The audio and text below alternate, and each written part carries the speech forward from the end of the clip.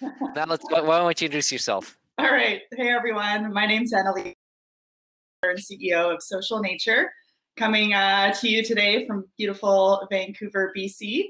And I've been an entrepreneur ever since I graduated from university back in 2008. So it's been a while, but I've run 3 companies in that time. Learned a lot along the way. Social Nature today is a platform where you as a consumer can go to, and we can help you make the switch to better for you products on your next shopping trip. So if you're looking to discover healthy, sustainable products. Social Nature, and helps you find good for you products. That's right. Yeah. And actually, when we first started talking, Alex, I think you were like, so it's like a product hunt for food, which, yeah, that's a short and sweet way of talking about it. So we've grown our community to 500,000 consumers across North America, and they really love trying and testing new good-for-you products on our platform. We work with some of the most innovative customers around the world, and they use us to get targeted trial and consumer insights along the way. So the company's been running for about 5 years. 5 years, and this is my second startup in the kind of good-for-you product space. It's what I know, it's what I love, and I'm really here to inspire as many people as possible to make a better choice, lead a better, healthier life, and build a better, more sustainable planet. So you talk about this being your second company in the space. Tell us how did the first one play into the second one, and what was the insight you had when you started Social Nature? Yeah, good question. So my first company was Ethical Deal. And a short and sweet way of talking about Ethical Deal is it was like a green Groupon. So it was a daily deal site. We launched in 2010, and which I guess I'm always launching in like recessions. It's kind of interesting. So I launched that daily deal site in a recession. Couldn't get a job, so I was like, okay, let's start a company in a space that I'm passionate about, and I want to help people make a greener choice. And I knew at the time that the top 3 reasons to preventing people from making a greener, healthier choice was price, second was education, third was trust. And so Ethical Deal became this kind of trusted, curated source of healthy, ethical, sustainable products and services that you could try at 50% off. And I bootstrapped that company. I didn't raise money with my first company, but I did end up selling it 5 years later to a US-based daily deal company. And that was a pretty wild ride. We hit the market at the right time. So, and it was a good revenue model. And so the company was doing millions in revenue in its first couple of years. And it's kind of rode that wave for as long as it made sense. And really in the last year when I was doing my, annual community survey saying, what can I do better? What would you like? It was really my community that gave me the idea for Social Nature, as they were saying, Analia, thank you for introducing me to the greener choices in my city. Love the organic restaurants, love the naturopaths you're introducing me to, but what can you do to help me make a better choice in my everyday life? In my breakfast, at my lunch, when I'm cleaning my hair, when I'm walking my dog, like how can you change my everyday habits? And so that's when we started looking at food producers and manufacturers and thinking about how we could make it easier for people to try those types of products, which ultimately meant a new business model. And so that transitioned into working with manufacturers and doing more product sampling related. So very cool. So your first product, your customer said, "Hey, here's another opportunity. You pursue that." Yeah. Jenny, looks like we got you back. Yes. The difficulties are gone. Sorry about the kerfuffle. Hey, it's nothing to do with you. It's technology. You can't trust it. Blame it on the tech. Yeah. So Jenny, why don't you introduce yourself? Tell us about Panda, how you got to starting it, and what you invest in. Yeah, so my background, I'm an ex-VC, so I was a VC at BDC Capital for many, many years, almost 10 years, all in Vancouver on the West Coast, so invested in early stage tech, C, Series A, software, telecoms, all sorts of deals. Left BDC over 10 years ago now and decided to start a company after I left. So pretty backwards from most founder VC sort of combos. So I started 2 companies after that, both using machine learning. The first one was doing anomaly detection on large data sets that was coming out of data centers to look for anomalous operational issues and also for security issues. That startup was sold to Splunk. So Splunk Vancouver here, the nucleus, the start of it was my previous startup. And then in 2016, I started a second company that was using natural language processing for customer support. That one had a quick turnaround, and that exited at the end of 2017 to Vision Critical.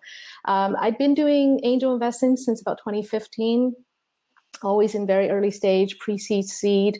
Got 2 little funds, always raised money, both for myself and also from friends and people just I know. So I've never raised an institutional fund. Having been a VC and worked at institutions, I'm not really interested in raising an institutional fund, Alex, which you're in a different shoes. But I've loved investing. I've loved angel investing, and I've always just wanted to do with people that know me and close friends and other founders who know me. So we're on to our 3rd fund now. It's a tiny little fund, and we've got about 4 deals already in our portfolio. We primarily invest in pre-seed, seed. We write typical angel-sized checks, so not very big, 50 to 100,000. We like companies that are deeper tech, have a hard technology bend to it because of my background in machine learning and so on. But we also do, more traditional software, SaaS software. Slowly, I've been getting into med tech. Surprisingly, I've never really invested in medical devices before, but in my previous portfolio, we do have another med tech company, Aspect Bio, which is here, and they just recently raised a $20 million round. And you and I invested in another very early stage med tech. So very broad, as an angel investor, you kind of invest in just what you like. So I don't have a particular deep thesis, if you will. It's just things that I like. Cool. And so let's talk about how you guys got together on the first check. Because Analia, you said you're building this business for 5 years, and previously you didn't raise money. So at what point did you say, hey, maybe I could use some outside capital? And how did you go about doing that? And then how did you get to know Jenny? And then I'd love to hear Jenny's perspective. Yeah. So when I started Social Nature, I just saw how it could scale, and the business model, it was more scalable than my previous business model, for one.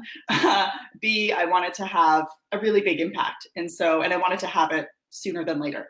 And so I knew that even though I could grow a successful business on my own, that it would take much longer to get there, and it wouldn't have as big of an impact. So I thought, okay, what if I could have, supercharge the growth of my business, and really, create the type of impact in the world that I want. And so now or never, let's get some funding. And so I had, the track record with my previous business, that certainly helped to open up doors, and speed along those conversations. I believe Jenny and I met through one of my first investors, Hash, Pony Fund.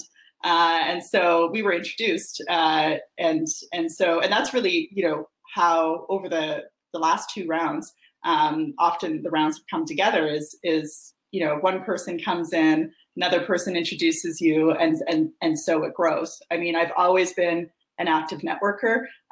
Literally at 15 years old, I used to flip through the newspaper and find people that I found interesting, and I would just call them up and go for coffee with them. So I've been networking since I've been 15. So those relationships, even though they may not be active investors, I've always told them, what I'm looking for, where I want to go, and they've usually put me in touch. The power of the six degree connections. So my first round really came together as a result of the network, my initial network, and then that network referring others into it. And I also participated in an incubator program in Vancouver. It was called Grow Lab. It's now transformed into Highline VC. So that was also a good introduction into, how to learn how to pitch, what do investors look for, and kind of plugging me more into that network. Okay, first of all, that's an amazing story. I think I'm going to take the clip about you finding people in the newspaper and calling people up and share it with my kids. It's a very important skill. My kids don't want to talk to people they already know, let alone random people. That's very impressive. So Jenny, why don't you give your perspective? So Hash reached out to you and said, what did he say? Yeah. Oh, he just said, "Hey, look, I'm looking at this deal. A really interesting lady. She founded her second company. Do you want to talk to her?" And I get a lot of introductions from people that I know, and I definitely pay more attention when the introductions come from people that I know than just over the transom, LinkedIn stuff, right? Like I get a lot of LinkedIn stuff. I mean, I do actually look at them, believe it or not, but then I go, that's really, it's a mining thing. It's not in my, so I don't reply, right? But the ones that do come to me through network, for sure, they're better filtered for the type of stuff that I typically like. I loved meeting Analia. I think she is a very strong networker. She understood her business. She was a second-time founder. You can tell she's very driven. I love that about her. She's one of those founders that is passionate about what she does and just wants to build something. You can just meet founders that they just want to build something. And Analia was like that. At the time, I was also very interested in influencer marketing. There was a big growth in that area. So I've been, and part of Analia model was to leverage influencers, right? So I really liked that about what she did. And even though I didn't know how big the market was going to be, so that was like it's just good for you product. Is that going to be very big? But because I had so much faith in Analia, and so much of angel investing is about investing in the person. So I'm like, you know what, it's worth the bet. So we ended up investing. Cool. And how long ago was that? Was that first from like 3-4 years ago now? Yeah, it was 2016, I think, right? Yeah, like maybe late 2016. And so when that round was coming together, what was the objective with the capital? Was it to speed up the company? And I guess, Analia, I'll ask you the other thing is, how were you qualifying who the money came from? Did you care? What did you want out of the investors? Yeah, good question. So for me, it's always been pretty important to have investors that are aligned with the company's mission. So there's been certainly along the way investors that have had the same initial concern that Jenny had, which is, is the market big enough? And so the conversation initially, starts to become, hey, what about looking at different markets outside of the good for you product market? And so for me, it's important that the investors I bring on board are excited about the good for you space, see the potential with the good for you space, and are not going to try to keep deviating the company from that. So that's definitely kind of a make or break for myself. And I have turned investors away that aren't aligned with that mission. And then otherwise, with my first round, I was really also looking for investors that could, play a supportive role in the company. And so what I loved about Jenny was that she was, entrepreneur turned investor. And so I felt that, immediately she could relate to me more and the challenges that come with growing a business. And she could kind of be more of an extension of the team in terms of how she could contribute. So she wasn't an institutional investor that, was going to give a check and away they go. She was going to be, as involved as I needed her or liked her to be involved. So that's what I was looking for in my first round of investors. And the proceeds of the round, it went into growing the team. At the time, the team was quite small. So certainly looking to build out the team. As well, we were expanding into the United States. So expansion of the business. And then some marketing dollars as well. But it was really, hiring my first engineers, getting some marketing dollars into the mix so we could build brand awareness in the US. So the classic product and marketing. Yeah, and we had some traction when we raised. So we already were doing, at the time, it was around $650,000 that we were doing. So we had some traction. We had about 50,000 members at the time. So yeah, it was to. So very cool. So I hear you aren't mission aligned. So I imagine I came out of the conversation, and you, in particular with Jenny, you said, okay, this is someone that has experience and can help. So was either of you can answer this? Was there any conversations on how you would work together, or, where that help would be, and how's that played out since? I don't think we really talked about it. No, I don't recall, as specifically. I think, I would ping Analia every so often. It's like, hey, have you looked at this, or this is happening over here, or certainly if she's fundraising. I mean, for the next fundraise, I did help bring some other investors in as well. But and I've always felt I need to leave that to the founder. So any of my portfolio companies, I kind of say, these are the areas that, I'm kind of somewhat good at. I can be a good sounding board. Mostly, I think I'm just a good sounding board for almost anything, right? Around strategy, fundraising, business strategy, because ultimately it's the founder that is running the company, right? So I kind of leave it to them to reach out, and I'll ping them every so often so they know I'm still here, available to help if they need to. But I kind of leave it to them, and different people reach out to me at different stages for different things. It's quite varied, actually. But Analia, I don't know. Exactly. I think it was. I just literally the first round. Like I had people like Jenny. I had like people like Scott Lake, like co-founder of Shopify. Like I had people who like have been building companies I respect that now want to, invest in the growth of my company. And so it was really just kind of this feeling of, other people who have been there, done that, who, if I had a question, I got my hotline, and I knew who I could go to ask those questions. And so, yeah, Jenny's been, every now and then, hey, here's like an event that you should check out, or hey, here's a resource that you should check out, or if I have a question for her, if I'm hiring my first executive, hey Jenny, here's the offer I put together. What do you think? So it's it's nothing too formal. It's just knowing that she has the experience that for a variety of things that I can call upon, or she'll know someone that does. So, Analia, it sounds like you've been very proactive at calling your different investors and getting them involved.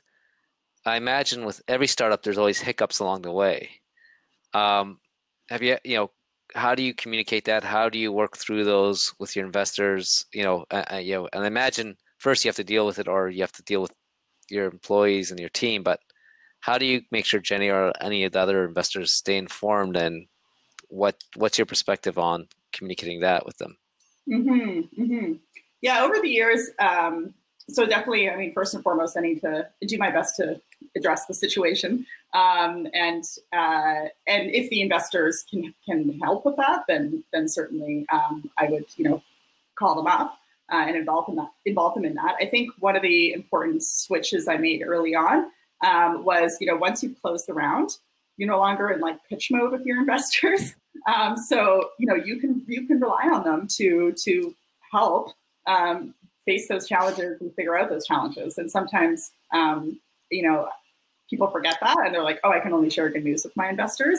Like, we closed it, so now we're in it together, and now we can figure this out together. So with that mentality, I've been open with investors. I mean, certainly if there's my instinct is to try to solve it. And they have their own things to do. But now I'm doing monthly updates as an example. So I've closed my second round, and I'm still just sharing news, good and bad. I mean, COVID happened, and certainly there was an impact on my business, and I wanted to share that and keep it real and talk about how we might need to throw out the 2020 plan and start fresh. So just trying to stay keep ahead of it so that they are informed is really the best practice, and just remembering you're not in pitch mode anymore, so they're on your side. Yeah, maybe I can just jump in and give you an example. So when the whole COVID thing happened back in March, I think one of the first emails for any of my portfolio company that I received was from Analia. And she said, okay, this has happened. We're going to have to throw out the plan. This is what I'm doing. I'm cutting this many people. I'm shrinking down the team. My cash is going to last this long. Like, she had a pretty good detailed. I'm like, whoa, right away. She just was on it. Right. And I still have companies right now that I don't know what they're doing. Like, I'm like, are you still alive? Like, what's happened with COVID? And they still have, so I think this comes from experience. You know, Annalie has been through it. She's bootstrapped. She knows how to keep a company going. She's tenacious, right? And she knows when shit happens, you got to make decisions fast. It may be the wrong decision sometimes, but speed trumps everything, right? So she was one of the first. I was super impressed. Right. So there's a bunch of follow-on questions I have based on the two answers you gave, but I'll just take the one from Pierre right now. And this is for Jenny. He says, how important are revenues for your early stage investment decisions? Not important at all. One of the first new deals I did in my recent fund was a pre-revenue, pre-product, pre-demo. It was pre-everything. And the kid was how old? 19 when we invested? 19, now 20. 19, now 20. This was a few months ago. So yeah, it doesn't need to be. It depends on what kind of investment it is. If it's a SaaS product or a consumer product, I do want to see some metrics and some revenues. If it's a very deep tech, no, it doesn't need to have revenues or anything. And so I'll go back to the answers you gave. So actually, I'll pick on this revenue question here. And Aaliyah, like from your perspective, you've done 2 rounds. Was that, how much time did investors spend actually understanding your current revenue, or what was that important to them, or what was more important in your perspective? And because you must have had lots of questions, you've gone through this. Mm-hmm. So what did investors really care about, in your opinion? I mean, I've always been a business that when I've raised, I've had revenue. So I can't say I've been in the position where I haven't had traction and tried to pitch. But so investors have always liked that I've had traction for my business model. What was interesting about this second raise was I actually had pivoted a little bit in terms of the business model. I was doing more campaign based previously, and I moved to SaaS. So the business had about 6 months of traction within the SaaS model, which was pretty new. And so my challenge in the second round was really kind of demonstrating that there wasn't much traction with the SaaS model, but that I could manage that transition smoothly and come out the other side with a solid subscription-based business. So that was more my hurdle than like I had revenues, I was growing. All those metrics were in place, but I literally switched the way that I did business. But in the investor's favor, of course, investors love SaaS businesses as well, and it made sense for my business to move towards that direction. So yeah, I don't know if that's helpful. There's another question about valuation investing, but before I get to that, I want to pick up on the COVID, because again, your model was, from what I understand, is like sort of product hunt for Dude. Sorry, my wife. Hi, Cello. You don't have to be shy. Sorry, I got this. Yeah. So you're basically helping people find products and then find a way to purchase them, right? Mm-hmm. So I guess lots of stores are closed, or it's not easy to go to retail. So how do we fundamentally look at the world? Is it, hey, eventually we'll return to normal and we just have to get through it, or do we have to change our business plan to reflect that it might be a while before you get, I can't afford to wait a year until people can go back to stores. And then it sounds like you were early informed, but what feedback did you have from investors? Yeah. So majority of our business has been, pre-COVID, certainly helping people find products for the next shopping trip. And so that has been mostly brick and mortar. And so certainly when COVID hit, that was difficult, a difficult moment. Yeah. And so the first thing we did was gather data. So we are lucky, we have 500,000 community members. So we surveyed our community immediately. We're like, hey, you tell us, are you going to go into the grocery store? How are you feeling? How are you thinking of changing your shopping habits? So we were lucky that we had access to that type of data. And then we did the same thing on our B2B side. And we spoke to over 200 brand leaders in the CPG space. And we said, hey, what's going on for you? What's changing? How are you making decisions on marketing and other things? So we got data before we did too much.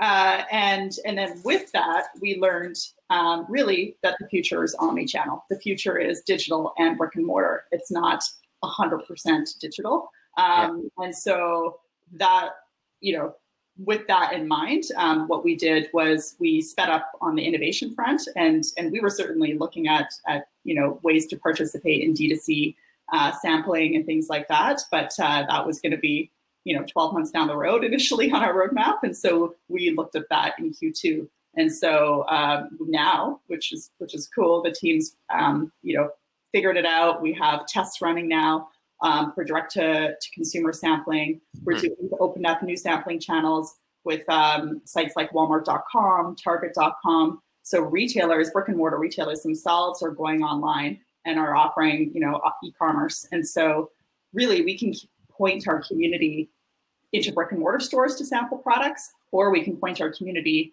to online stores, whether it's Brand Direct or Amazon or Walmart.com. So we've become omni-channel, and now when a consumer comes to us, they can choose, where they want to sample products. If some consumers are definitely comfortable going into stores, depending on the province or state that they live in, and so they can decide to sample products at a store near them, or they can get products delivered to their home. So that all happened in an accelerated timeline, and it's really just given more options for our brand customers and our community to get products to people.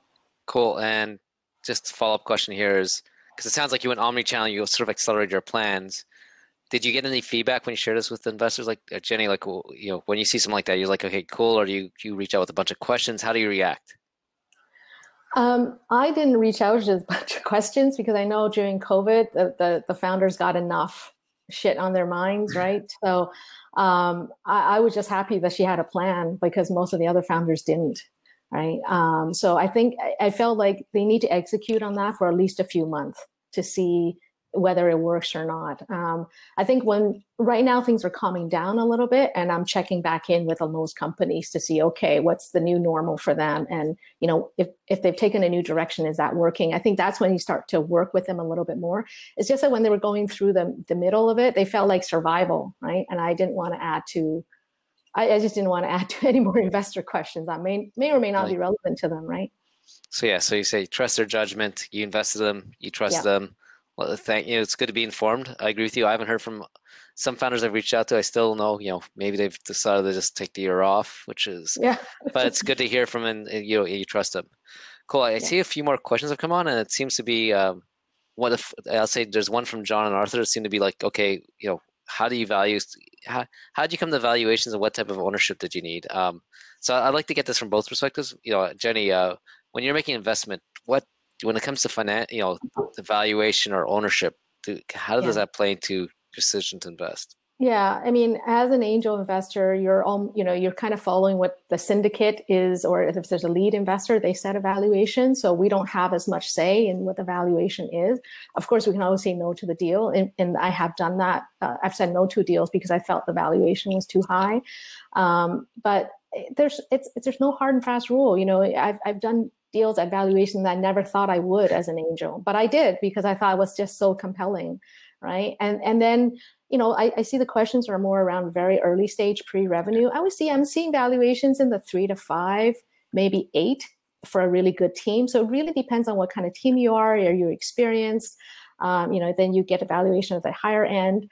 I had a founder here who came from a second-time founder, very experienced, but pre-money at I think $8 million US with a PowerPoint, and I said no to that because that was too high for me, right? Yeah. So, but he did raise money, so he raised. I think if it's who I think it is, he raised from me, and he just actually got a follow on. He probably no, he's experienced, good guy. So it just really depends on. Again, angels don't have as much set criteria, I think, than institutions. Certainly when I was at BDC, we had much more rigorous, I would say, buckets and criteria. But I do know some angels that have much more rigorous buckets than me. There's a few deals that I've looked at with other angels, and they absolutely had very strict valuation criteria. And I'm more deal by deal, I would say. Analia, I want to flip it to you. You're a founder. You've now done 2 rounds. Like, how do you think about dilution? How do you think about valuation? What's the math going in your head? And I'd love to hear it, because I think it's just as much a founder's choice as an investor's choice. And I've just had this discussion with a founder today, and I'd love to hear how you think about this. Yeah. So I know that with each round, I'm basically going to be giving away anywhere from between 20 to 25%. And so my goal is to raise at the right time, where I have enough traction to justify as strong of a valuation as I can, and then to raise I mean, my last round, I turned away $1.25 million. So like, I had more money people wanted to invest, and I just said no, because I'd given up in, the amount of equity that I wanted to give up.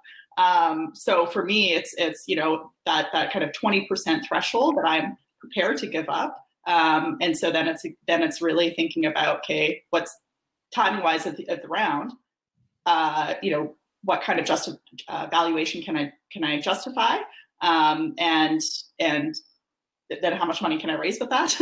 And usually it ends up working around 20% that you end up giving out. So thinking of that. So, and always thinking of your next round as well, and when you need to time that round, and what your kind of next realistic valuation could be, so that, like, I literally have a calculator in an Excel spreadsheet that's like, okay, potential exit value, what is that, and how does that roll back across each and every round? And that's how I start with the end in mind, and I roll back, and then I just try not to raise too much money. I mean, I come from a bootstrap background, so I've always kind of gravitated towards strong revenue models, and then really taking on capital, when it makes sense, at the highest valuation that I can realistically justify.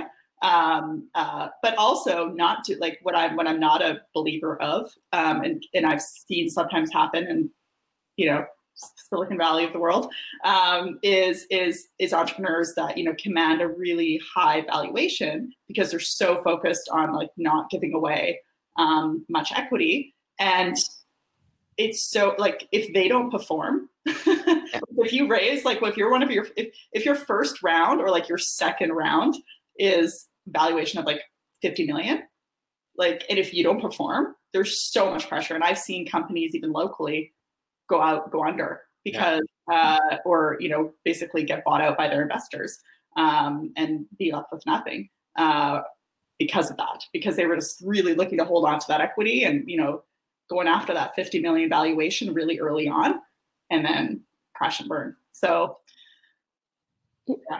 yeah, I can maybe add a little bit more color, because I think Analia has consistently not wanted to raise money. And I think emailed her at some point, because, like, at some point you were profitable, like, let's raise more money. You're profitable. Yeah. You can get huge valuation. Like, my VC hat is on, and I want to plow more money in. But she's resisted that, right? And then recently you raised some money, and I think she has a different mindset than other sort of typical founders. I would say Silicon Valley style typical founders, much more about building the company, very solid foundations, getting the right business model, getting to as close to profitability as possible, right? Which is starting to sort of go back into vogue right now, it seems. But she's always had that, and as a result, she can say, "Look, I only want to give up 20 to 25%." That's not typical, right? Most of the deals, when I counsel founders, you got to think you're giving 30 to 33. It's like 1/3 every round. You're giving up almost 1/3. That's what I typically see in deals, right? So you're diluting yourself by 30 to 33% at each round. So her dilution is much lower than what I typically see. Well, I guess, again, it goes back to having control over your destiny. If you can say no to money, you're much stronger off. Yes. There's a question from Arthur. I'm going to throw it to Analia, because you've bootstrapped it and you've taken money. So, why would you do one versus the other? I guess, because that's not what he's asked, but he's like, yeah, hey, should I raise money, or should I go use debt, basically raise, not dilute myself? Well, I guess it depends how fast you want to grow. and what your revenue model is. I mean, with Ethical Deal, the kind of green Groupon that I ran, the model, it was basically e-commerce. So I was making commission on every single sale that was processed through the website, and those dollars were hitting my bank, and I could keep those dollars for 30 days before I had to pay out a portion to the vendor. So I was able to kind of quickly grow my cash. And my operational overhead wasn't much, so it really depends on your model. But I mean, I'm pro financing, but I'm also, get to a traction point where you can, justify a realistic and strong valuation. And if you're like in deep tech, this probably doesn't apply because you need more resources. Although there's lots of government grants as well. But get to a point where you have traction, where you can not give away the farm, and then always have a really intentional plan for that money. Like, what's interesting is when I closed my second round, I had like all sorts of people, just because you make press about it, and the people now know that you're raising, and they're like, "Hey, Henrietta, do you want more money?" I'm like, no, I'm down. I don't have a plan right now for additional money, so I'm not going to take it. So don't just fundraise because you think it's cool to fundraise, or you want that recognition. Have a plan for the money, because you're giving away, as Jenny said, 20 to 33% of your company, and you need to deliver on whatever you're going to do with that money. So don't just take it for the sake of taking it. Ideally, have traction, try to bootstrap and go, a year or whatever to a meaningful milestone. But yeah, there's also tons of government grants. I've probably, there's a lot of government grant money in Canada. So that can augment your early days, especially if you're doing, R&D and innovation. Cool. Two last questions. One from Cheryl for Jenny. What do you look for in a founder? Give us a pithy answer if possible. I wish when I meet them, I'll know it. It's truly that. It's not so much the founder. I would say I try to look for one thing that I really like about a company. Usually there's one thing that really compels me, whether it's a market, or in some cases might be a really super technology, or it may be the founder themselves, right? So amongst those elements, I'm trying to look for the one thing that compels me to do the deal. Sometimes all of them are kind of okay, good, but if I can't the one thing that makes me want to really do it, I won't do the deal. So I wouldn't say it's just in the founder, but it's the whole element, the whole deal itself. Cool. It's very hard. Again, for angels, it's very different. Like when I was at BDC, I had to justify in many different ways, right? And when you're a VC investor institution, it's quite different. Whereas as an angel, you can just, it's what you like. It's like dating. Like you've met somebody, you don't know why you like them, but you like, so you like. So it's like dating is the synopsis we're going to have for a title for this when we podcast it. Last question for both of you, because I really appreciate your time. The one quick advice for founders, given the current situation, if there's a few aspiring founders here, what's the one piece of advice they should know before they start a business? I can jump in first. I would say this is actually a great time. When there's opportunities for founders, when there's lots of change in the world, when things are changing, that's when you have opportunity, because the big incumbents are being disrupted. They don't know what to do. They're lost. This is actually when the founders can get out and look for those opportunities, right? So I see this as a good time for founders. So I'm not worried. That's why we're looking at deals. I want to see people who are thinking differently and see, well, no, the world looks different, or can have an opportunity to be different now, right? And how do you leverage that? Mm-hmm. I would say ask for advice, not money. So that was advice I received a number of years ago, and it served me well. So, right now you can be opening up doors, you can be networking, you can be connecting with investors, advisors, whoever. Tell them what you're working on, get them excited. You don't need to be at that traction point yet if you're not, but start building that relationship, because 6 months out from now, if you're making good progress in this uncertain time, that's going to be recognized. And so it's just going to make your close that much easier when you're ready to ask for that money. But, you know, when you really need the money and you just, you know, you can't, it's like you can't ask for the, going back to the dating scenario, you can't make the proposal before you've been dating, generally speaking. So yeah, but follow that. So ask for advice, not money, and money will come. Yeah, I love that advice. I think it's so true, and people hear it and they don't follow up on it. So Analia and Jenny, thank you so much for your time. I know it's early morning in Vancouver, but we appreciate you coming on here. Thanks. Do a great job. Thank you. Maybe I'll see you next week. Okay.